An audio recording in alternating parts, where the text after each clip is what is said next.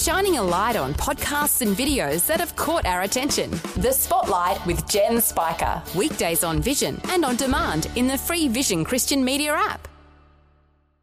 2020, bringing a biblical perspective on life, culture and current events. Weekdays on UCB's Vision Radio Network. Find out more at vision.org.au. Great to have you with us. It's the Monday edition of 2020 and we are back onto a very important topic today, talking through the issue of marriage in Australia and to get something of a snapshot of where we're at in the marriage debate. And some are calling it the battle for marriage, given that there is an attempt to dismantle what we know as marriage between one man and one woman in Australia. We've got two special guests joining us through the hour. Lyle Shelton is the Managing Director of the Australian Christian Lobby. We're also going to meet the coordinator of the National Marriage Coalition. His name is Gerard Khalil-Hanna. Let's just meet these two gentlemen. Hello, Lyle Shelton. Welcome back to 2020. Yeah, thanks a lot, Neil. It's good to be with you again.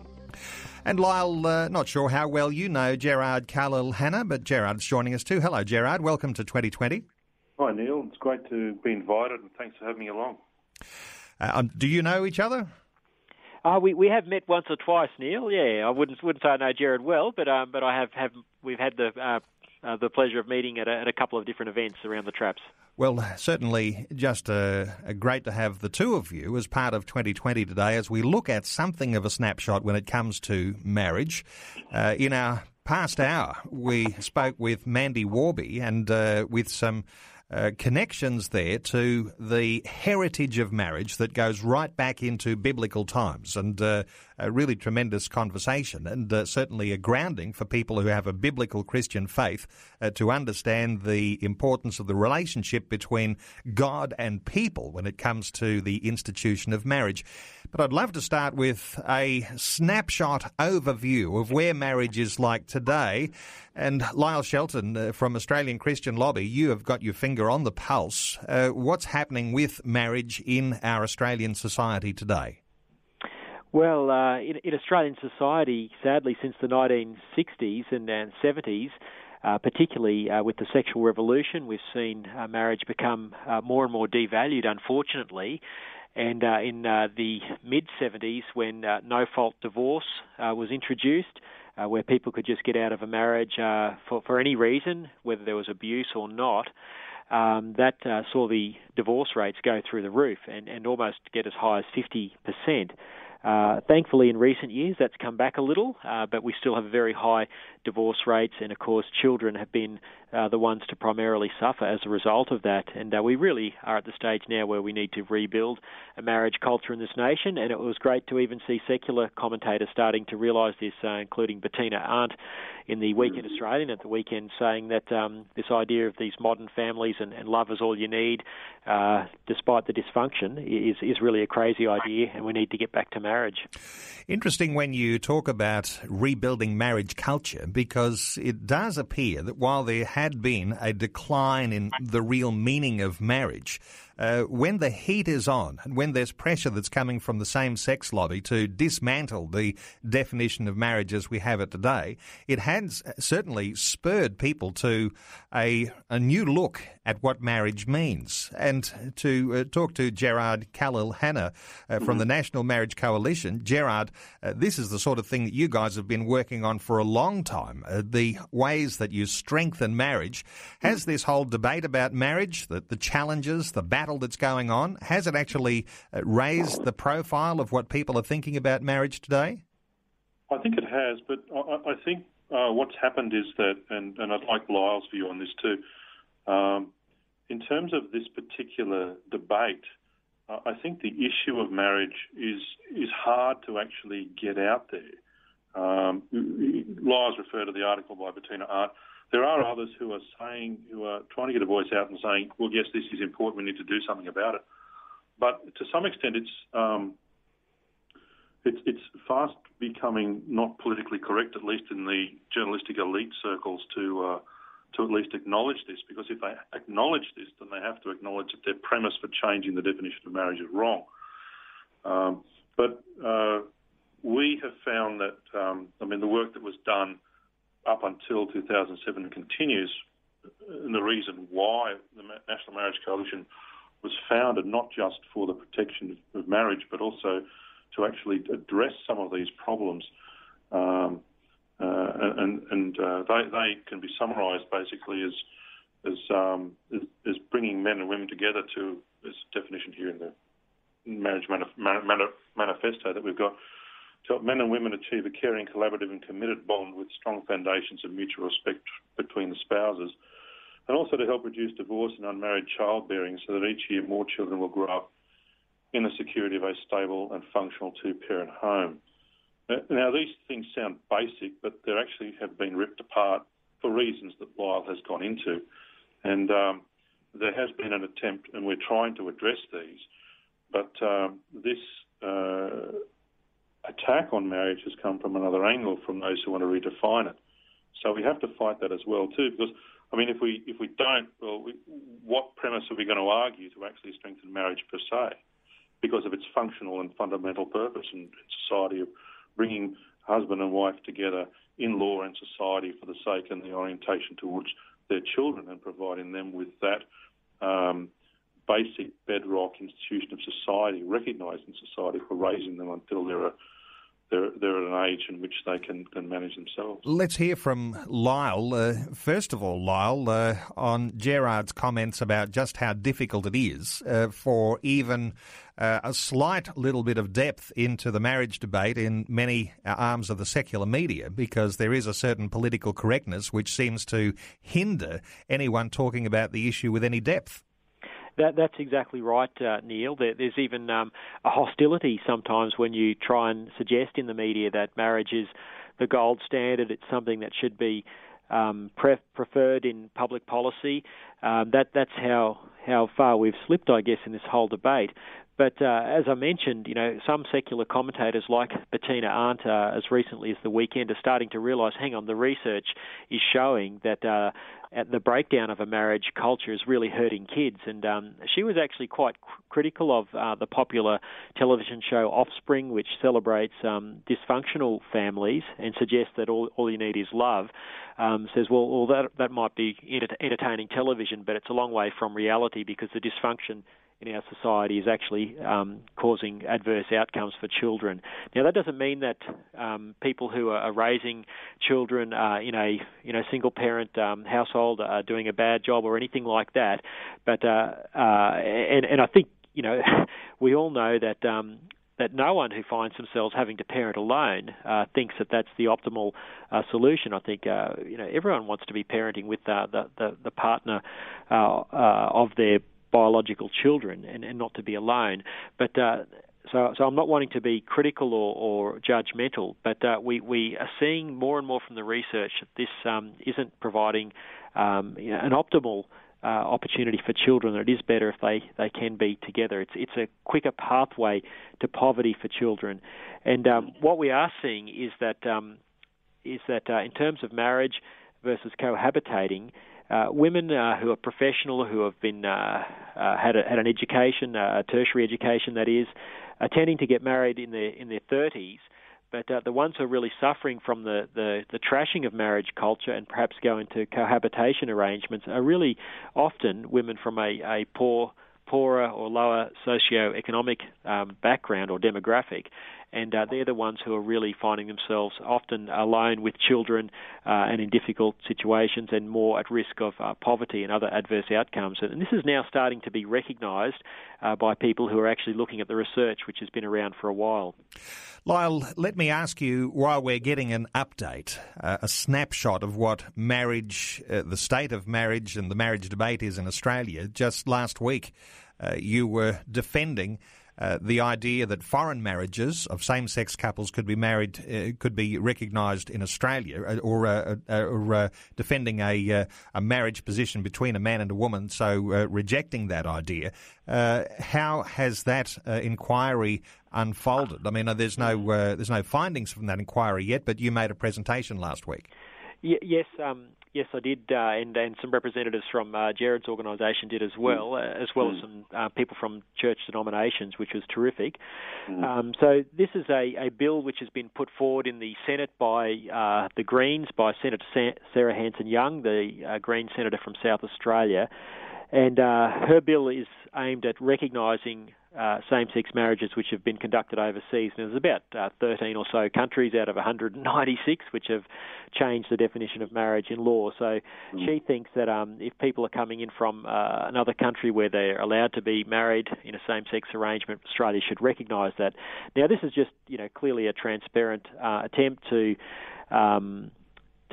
put pressure on the Australian Parliament to also change the law. And Senator Hanson-Young was quite open about admitting that was the real agenda. So she put that right out in the open at the hearing last Thursday in Melbourne. So we've very much argued from the point of view, hang on, this is just a backdoor attempt to legalise gay marriage in Australia.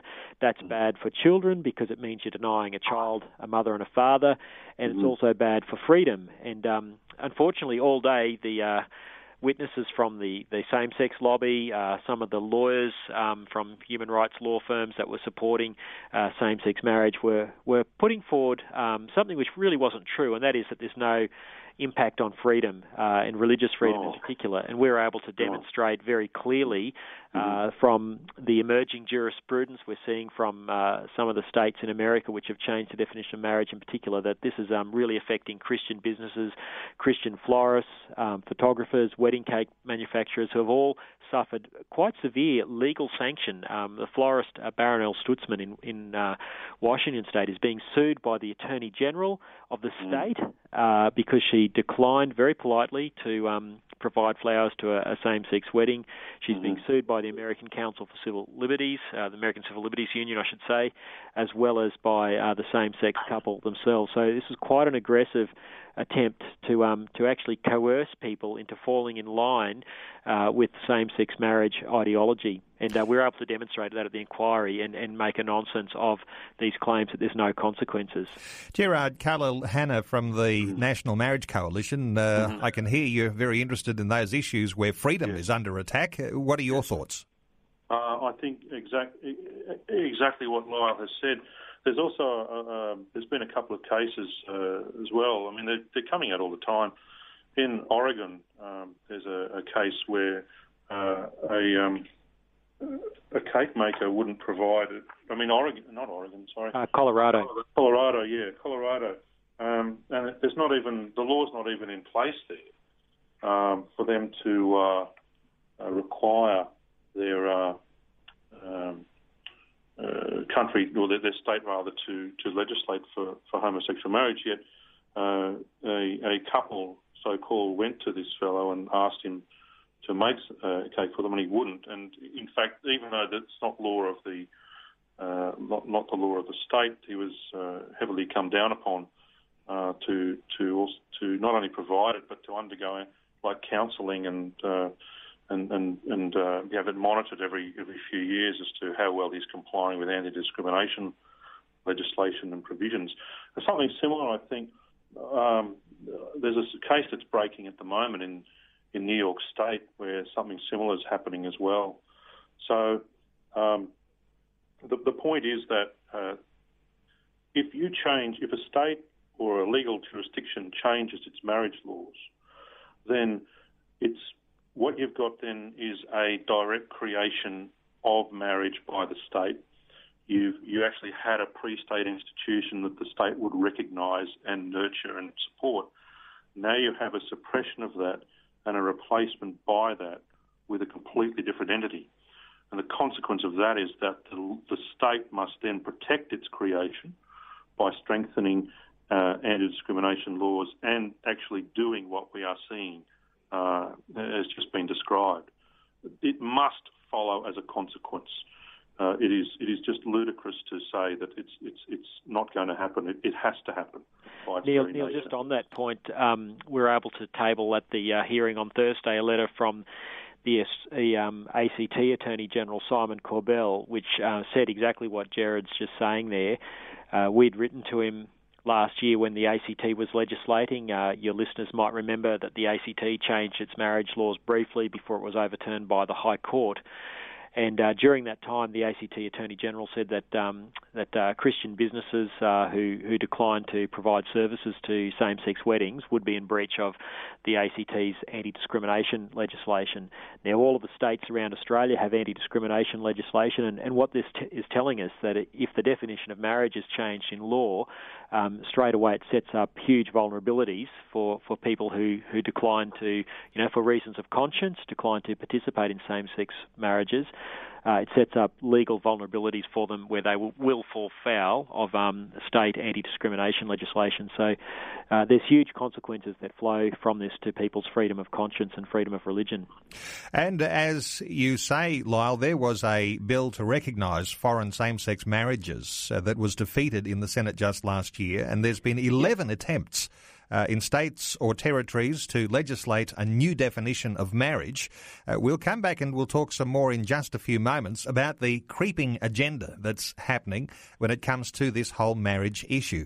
Lyle Shelton, the Managing Director of the Australian Christian Lobby, and Gerard Khalil-Hanna, who's the Coordinator of the National Marriage Coalition, our guest. We're getting a snapshot of what marriage, the state of marriage is in Australia. We'll continue our conversation in just a few moments. It's Neil Johnson with you on this Monday edition of 2020 and a snapshot of marriage, because there's new developments happening almost every week when it comes to marriage, the attack on marriage, the idea of dismantling what we see as a definition of marriage between one man and one woman in a lifelong union for the benefit of children. Lyle Shelton, the Managing Director of the Australian Christian Lobby, is with us. Also, Gerard Khalil-Hanna, who's the Coordinator of the National Marriage Coalition, also with us. I'd like to pick up on this idea of the creeping agenda of the same-sex marriage lobby. The idea of marriage equality is what they call themselves, the same-sex marriage lobby. With this creeping agenda, Lyle Shelton, it's a little bit scary because it seems to be steamrolling its way through into our culture without legislation.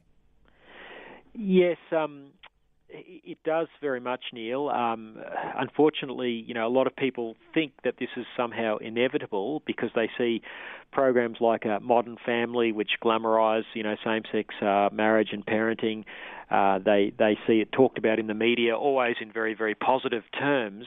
And that becomes very wearing and fatiguing of people. But I'd have to say, Neil, this battle is far from lost in the political realm, and there's an overwhelming majority of parliamentarians in the federal parliament who support retaining marriage between a man and a woman. And as long as we continue to speak up and continue to make our local members of parliament aware that there's a strong body of support out there, I think there's every chance we can keep this issue held and keep marriage between a man and a woman. Politics is a very fickle thing. It goes in cycles.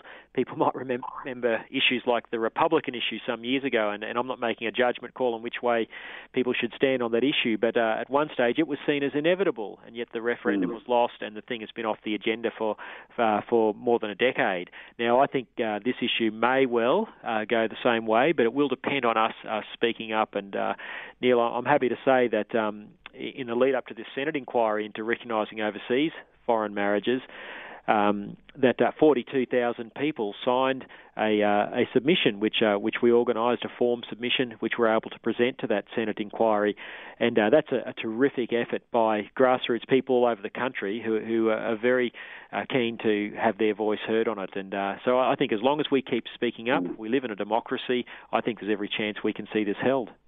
We'll come back to talking about how we speak up and how important it is not to get fatigued when it comes to this issue. But Gerard, your thoughts on this creeping agenda? What are your ideas about what's happening with the creeping agenda for the same-sex marriage in Australia?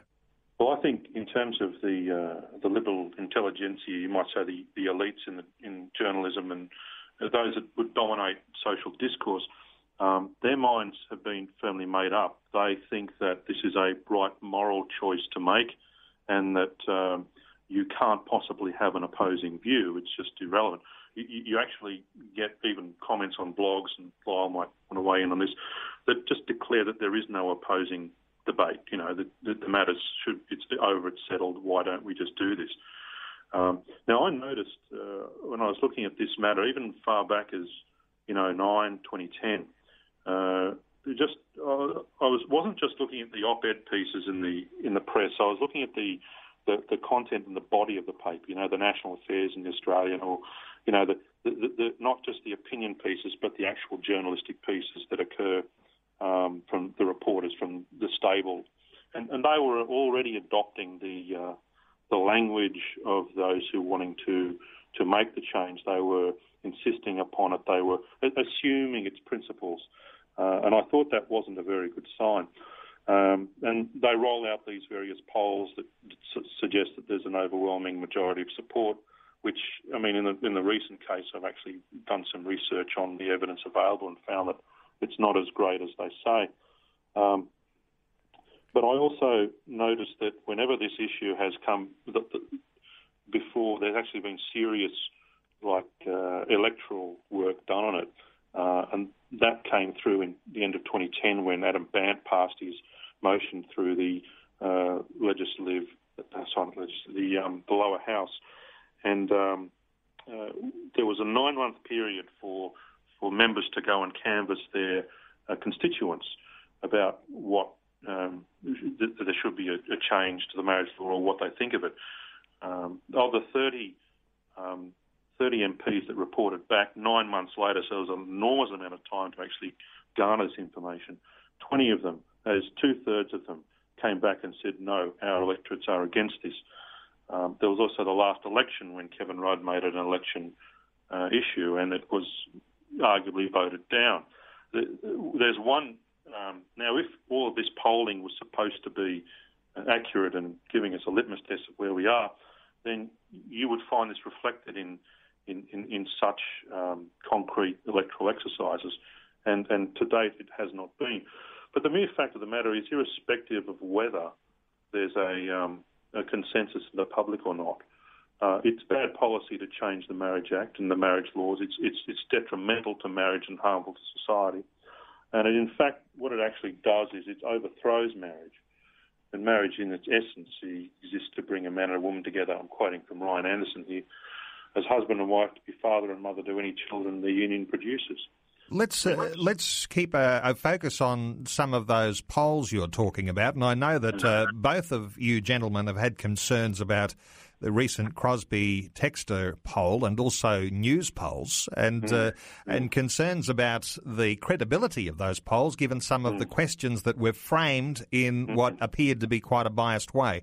Lyle Shelton, your concerns about some of the polling? Oh, yeah, the recent Crosby-Textor poll, Neil, basically asked people the question. I won't have the wording exactly right here, but they asked people in terms of knowing that same-sex marriage doesn't affect anyone other than the couple, do you support it? Well, of course it affects way more than just the couple involved. As Gerard and I outlined earlier, this has huge implications for religious freedom, and it also affects children. It affects children who will have the idea that a child, wherever possible, should have its biological mother and father. That idea becomes abolished by same-sex marriage. So I think if we asked people honestly, do you support people being coerced into doing same-sex weddings and providing services to them, I think most Australians would say, no, we don't want to see people going to jail because they believe marriage is between a man and a woman. We know that other polling says, this is work done by the Ambrose Centre in Sydney a few years ago, they asked people, do you believe a child should, wherever possible, have a mum and a dad? 73% said yes. So as I was able to tell the Senate inquiry on Thursday, we simply can't have it both ways. We can't tell some pollsters we support gay marriage, but then on the other hand support a child having a mum and a dad. So the research we're seeing is very biased. It's not honest polling, and we need to have a more mature and a more nuanced debate about this as a society before we go headlong into changing the legal definition.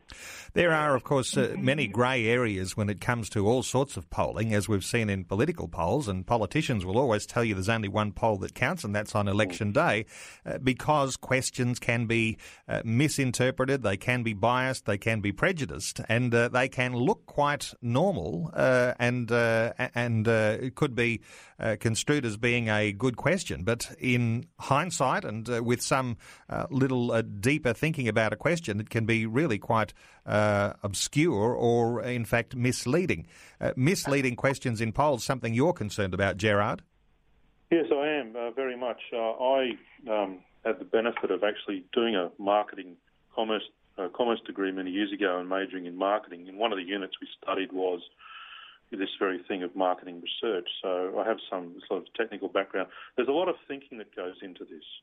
There's a lot of consideration about design of questions to elicit particular responses and what to avoid and what not to, and what to actually stress and how to actually garner information accurately.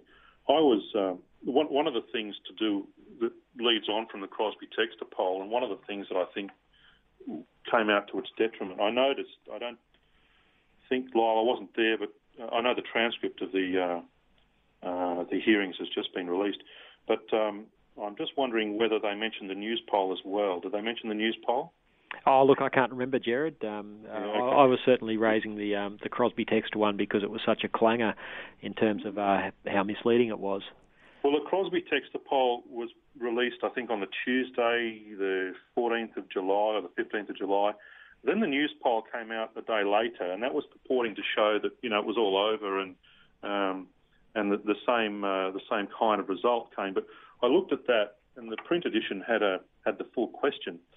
Firstly, the news poll actually undermined the Crosby-Textor poll, because the Crosby-Textor poll was saying that strongly support was about 48%, whereas the news poll was saying it was actually 39%. Crosby-Textor was claiming that their polling was plus or minus 3% in error rate, but this was dropping down 9% in their key category. Now, the other thing that came out from that was, the news poll had a larger survey sample as well. The other thing that I drew from that was I looked closely at the news poll question. The news poll had already anticipated a neither vote. They had like a binary vote. They had a yes, no, or neither category. And they actually had anticipated a neither category because in their published question, the print edition, they anticipated if neither, then if you were pushed to make a decision, what will you decide? So people already made up their minds as to yes, no, or neither. But then they were asked again on the spot to make a judgment decision. So that's not fair. That's actually putting them on the spot, and that's not reflecting a considered response. But the point was that news poll were ready for it. They must have known that there's a substantial body of people who are either not really apprised of the issue or don't know or would answer that neither category. So news poll not only undermined Crosby-Textor, but it undermined itself as well. Okay, lots of controversy there when it comes to the way polling is done. And you'd have to say that both Crosby-Textor and Newspoll, their credibility may well be on the line if they are not framing questions that are, in fact, bringing a response that could be a truthful response to respondees. Our two guests this hour, Lyle Shelton, the Managing Director of the Australian Christian Lobby, and Gerard Khalil-Hanna, who's the Coordinator of the National Marriage Coalition. We are getting a snapshot of where we are at with the battle for marriage, the definition of marriage as it stands at the present time. One man and one woman in a lifelong relationship for the benefit of children. We'll come back and we'll continue our conversation in just a few moments here on 2020. Wherever you might be listening right around Australia, great to have you along with us on 2020. It's Neil Johnson in the hot seat with you on 2020 today. Our two special guests talking through one of the most important issues you're likely to hear about. We're talking marriage today. Lyle Shelton, the Managing Director of the Australian Christian Lobby, is with us. Also, Gerard Khalil-Hanna, who's the Coordinator of the National Marriage Coalition, is with us. Gentlemen, just love to get your thoughts on the issues where people say it's not really all that important because maybe it doesn't affect me when we talk about these issues of marriage. But I know, Gerard, you're inclined to put the point that if marriage changes, everybody is affected. That's right. There's a deception that's out there at the moment to say that, don't look over here, there's nothing to look at, it's no big deal, we'll just go on our way, you go on yours, and everyone's going to be happy. Well, that's not the case, because to redefine marriage in Australia or any jurisdiction, you redefine the marriage as the legal standing and the social implication and the social standing of all marriages under that jurisdiction. So if a marriage is redefined in Australia, then it's redefined for everybody who is married in Australia. It touches them directly. It also serves as a critique of what exists now, as if to say that it's been eclipsed. As one of the judges, I think, in the States, in the United States, said that it's gone to the trash bin of history. It has both effects, and people should think that and should know that they are directly affected. I mean, I'm fighting for my marriage to stay recognised in law and society. I'm fighting for my children to have that same privilege and to be, have the security of knowing that it brings mothers and fathers together. My eldest daughter, who's 9, at the age of 5, seemed to have a nascent concept of this, and that really struck me. That it was important that mothers and fathers, were married and provided that security for their children. Let's hear from Lyle on this issue. Redefining marriage redefines everybody's marriage, everybody's relationships, Lyle. Well, it does, Neil, and it stands to reason if you change the definition of marriage to take away the gender requirement, and if the principle is equality and love, then why can't 3 people or 4 people or groups of people all want to get married? Now, people say, well, that sounds extreme and slippery slope. Well, the reality is there are countries overseas where polygamous marriages are legally recognised. Very many Muslim countries have that. There's a strong polyamory movement in America that is also looking for legal recognition of marriages. In some countries, there's even child marriages are recognised in law. So this is very, very serious. Where do you draw the line? And the other point I'd make, Neil, is again, if you think they're extreme overseas examples, when Justice Kirby, the former High Court judge, was asked at a 2012 parliamentary inquiry, and there's been lots of parliamentary inquiries into this issue over the last few years, he said that redefining marriage to other configurations beyond 2 people is a quote, step-by-step process. That's on the Hansard, it's on the public record. So this is not fanciful. If you redefine marriage now to do away with the gender requirement, sensible and, supposedly sensible and credible people like Justice Kirby, a former High Court judge, see no reason why in the future you couldn't drop the numerical requirement as well. So I think we've got to be very, very aware of all this, and people like to pooh-hoo the slippery slope argument, but the reality is it's very, very real, and we must take it into account. And of course, more and more of that evidence is coming to light, and it does seem to be a little odd that there's so much in the mainstream media that may be said about same-sex marriage, but very little about any of those slippery slope issues. Let me just move our conversation towards the idea of, well, everybody else is doing it, why don't we, when it comes to other countries and other states around the world that might be putting into their laws, and just our neighbours across the ditch in New Zealand who've legalised same-sex marriage as one of our closest countries that have done that. Your thoughts, Gerard, on the idea that there are nations around the world, that not just ones who are changing to allow same-sex marriage, but there are a lot of nations around the world who are actually locking in marriage firmly into their laws. That's right, and I'd ask you and your listeners to try to remember the last time that was mentioned in the regular press. What we have at the moment, as at about late July, so probably about as of a month ago, 16 countries have actually changed their laws to enact homosexual marriage. So that's 16. Now, that's 16 out of a total of 193 UN member states. Now, that works out to be about 8%. So that's 8% of all UN member states have done it. So that means 92% of member states have do not support this and support marriage. The other thing is that, although they at least do not support homosexual marriage, I have to acknowledge, though, that some of them might actually support polygamy. But the other issue is the other countries who have actually gone in the other direction. And I will name those countries that have actually enshrined marriage in their constitution. And they are Slovakia, Latvia, Lithuania, Poland, Romania, Hungary, Bulgaria and Croatia. And those countries, you do not hear about this, but that's a very important movement as well. So at the same time, people are saying, yes, look at the countries who have legislated for this.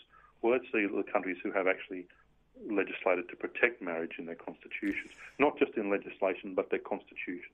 So a whole bunch of European countries actually going to great lengths to strengthen the Constitution, locking in firmly laws that say marriage between one man and one woman.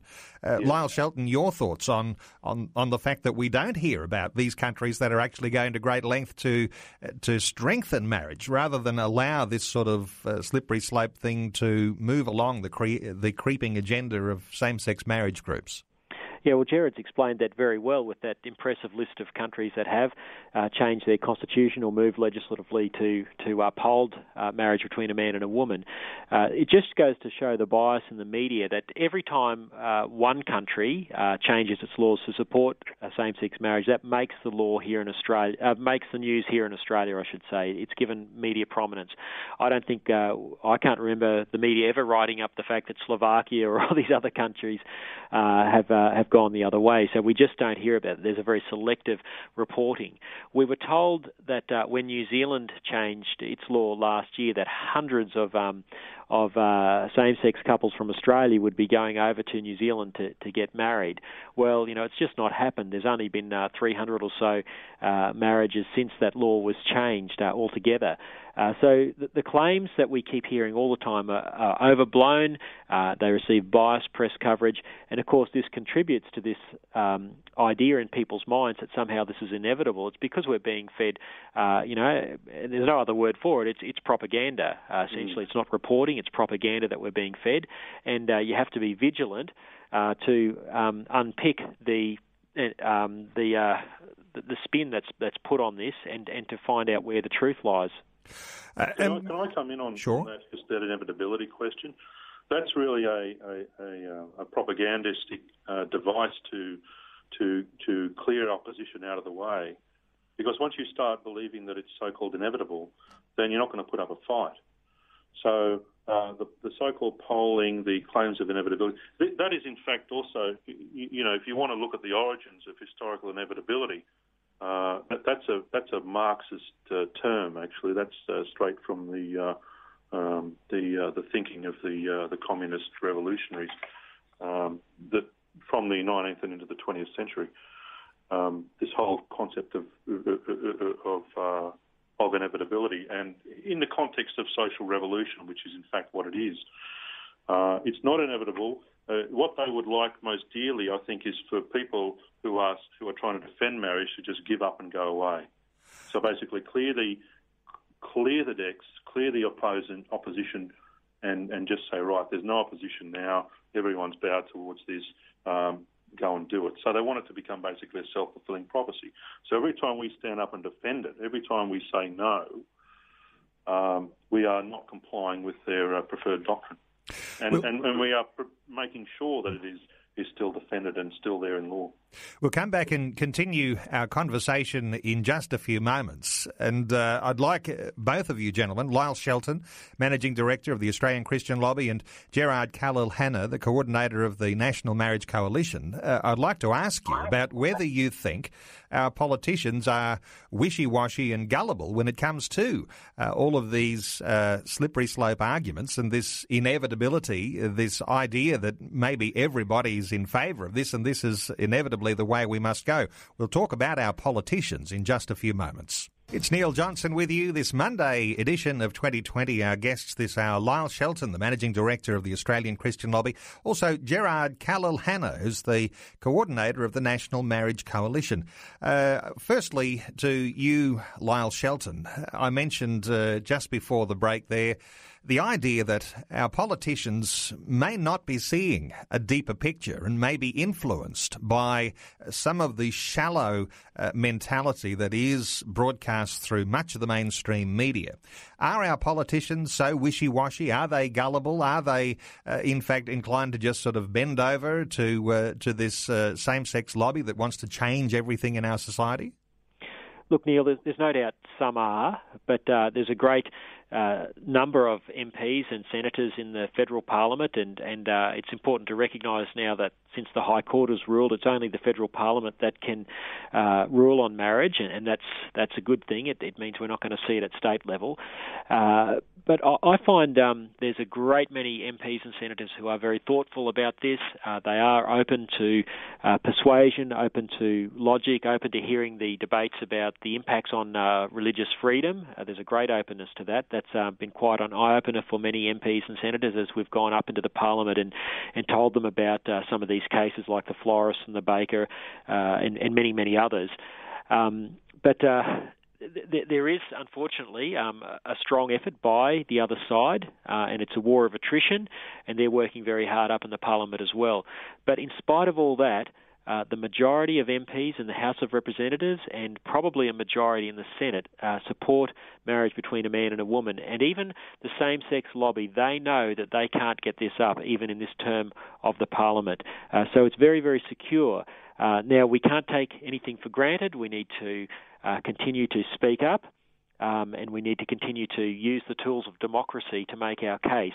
But we are in a good position. But we mustn't be complacent. We're going to have to be vigilant. We're going to have to make sure at the next federal election that we elect candidates who support marriage between a man and a woman, and that needs to be a big focus of us all. This issue is certainly not inevitable, and certainly we are in a good position if we can reframe the conversation away from slogans such as marriage equality to the impacts on religious freedom, freedom of thought, freedom of conscience, and also the abolition of the rights of children to a mum and a dad. These are the issues that are at stake, and if we can get those into the public arena, I'm very confident the politics of this will be held for a long, long time into the future. Just before we hear from Gerard, the issue of the conscience vote and whether the Abbott government is likely to change their position, what are your understandings of the latest developments, Lyle? The latest developments are that the Liberal Democratic Party Senator David Leyonhjelm has said he will bring a bill into the Parliament, possibly even this week. Now, he's been doing a lot of posturing on this. I don't know whether it's just posturing or whether he's serious. We'll probably know in the next week or two as Parliament resumes in Canberra here tomorrow. If that happens, the issue may well be raised in the coalition party room, and there may be calls from members of the coalition for a conscience vote. Tony Abbott, the Prime Minister, has said if that happens, he may, as Prime Minister, allow a conscience vote by Liberal and National Party members. Now, even if that does happen, and I hope it doesn't because I think every political party should have a strong position, a policy position supporting marriage between a man and a woman. It's so fundamental to the rights of children, etc., for all the reasons we've discussed. But even if there is a conscience vote, I'm very, very confident, and even the same-sex lobby themselves acknowledge that they just don't have the numbers to get this through the Parliament. So that might come as a surprise to a lot of people because there's been, again, a lot of propaganda around this, but the numbers are actually very much in our favour, in spite of all the one-way propaganda over the last few years. So we should take heart from this. This is not inevitable. It's only inevitable if we don't speak up. Is there a sense that we ought to celebrate the fact that Labor actually has a conscience vote on this and hasn't got an enforced way of voting for the idea of same-sex marriage or marriage equality? Well, yes and no, Neil. It's disappointing that the Labor Party abandoned its policy of supporting marriage between a man and a woman. That's been a terrible pillar to fall for a mainstream party. But I guess the upside is they're still allowing their members a conscience vote, and there's many good people within the Labor Party who will not vote for a redefinition of marriage. But it is a shame that Labor have differentiated themselves. They've certainly given the coalition the upper hand with Christian and Muslim and Jewish voters as a result of them abandoning this as a party policy. Gerard, I was going to get your impressions there too, but we're running short of time, and I did want to cover a couple of important things that you mentioned a little earlier. You have a document called the Marriage Manifesto, and you also have another document called 21 Reasons for Marriage. How accessible are they for listeners to get a hold of? They are both available online. There's a link to I know there's an easy link to the Marriage Manifesto on the Salt Shakers webpage, actually. And that's, I couldn't tell you the link off the top of my head. I had an article published in News Weekly online in the 15th of March this year, and the link is at the end of that. I think it was to do with same-sex marriage and analysis of consequences. So that's there. I could forward, you might even have a link yourself. I think I forwarded you that in a document that I sent you. Sure. Well, what we'll do is we'll point people, you can simply Google the National Marriage Coalition. You can also go, you've mentioned the Salt Shakers website, and of course there are resources too on the Australian Christian Lobby website where you can keep abreast of the latest breaking news as it happens and get Christian and informed responses to the sorts of things that you might be seeing and hearing in the media. When it comes to keeping informed, Lyle Shelton, this is one of the keys, isn't it? If you want to be able to resist the idea of fatigue, keeping informed, being up with the debate and being able to respond when called to, those are important parts of being part of the battle for marriage. Yes, it is, Neil, and I'd encourage everyone to be vigilant, to not be complacent with this. And I know Gerard's organisation has got some great information. Certainly people can get information from the ACL website, including a marriage fact sheet, which is a very simple one-pager. I'd encourage everyone to download that. It's got some links to some, if people want to dig deeper as well. So, please keep up with the debate. This is certainly not lost, and I believe we've got every opportunity to rebuild a marriage culture in our nation. This is something you've been strong on, Gerard, the idea of actually strengthening marriage. And really, all of this debate, all of the threats against marriage, really it says to every individual, this is a time to strengthen, not to shrink. Yeah, exactly. That's exactly right. And it all goes for naught if marriage is redefined. And there is ground for strengthening marriages and the direct links to a healthier society. Also the offsetting of the problems of divorce. You think of things like that and the misery that accompanies that for broken families with parents that are no longer living together or even calling themselves husband and wife, and the effects on children, the effects on women, the persons who aren't normally the breadwinner in the family unit is now effectively on their own 2 feet and doesn't have that financial and emotional security that existed before. The children in the case of growing up without fathers. So we want to actually strengthen that so we can.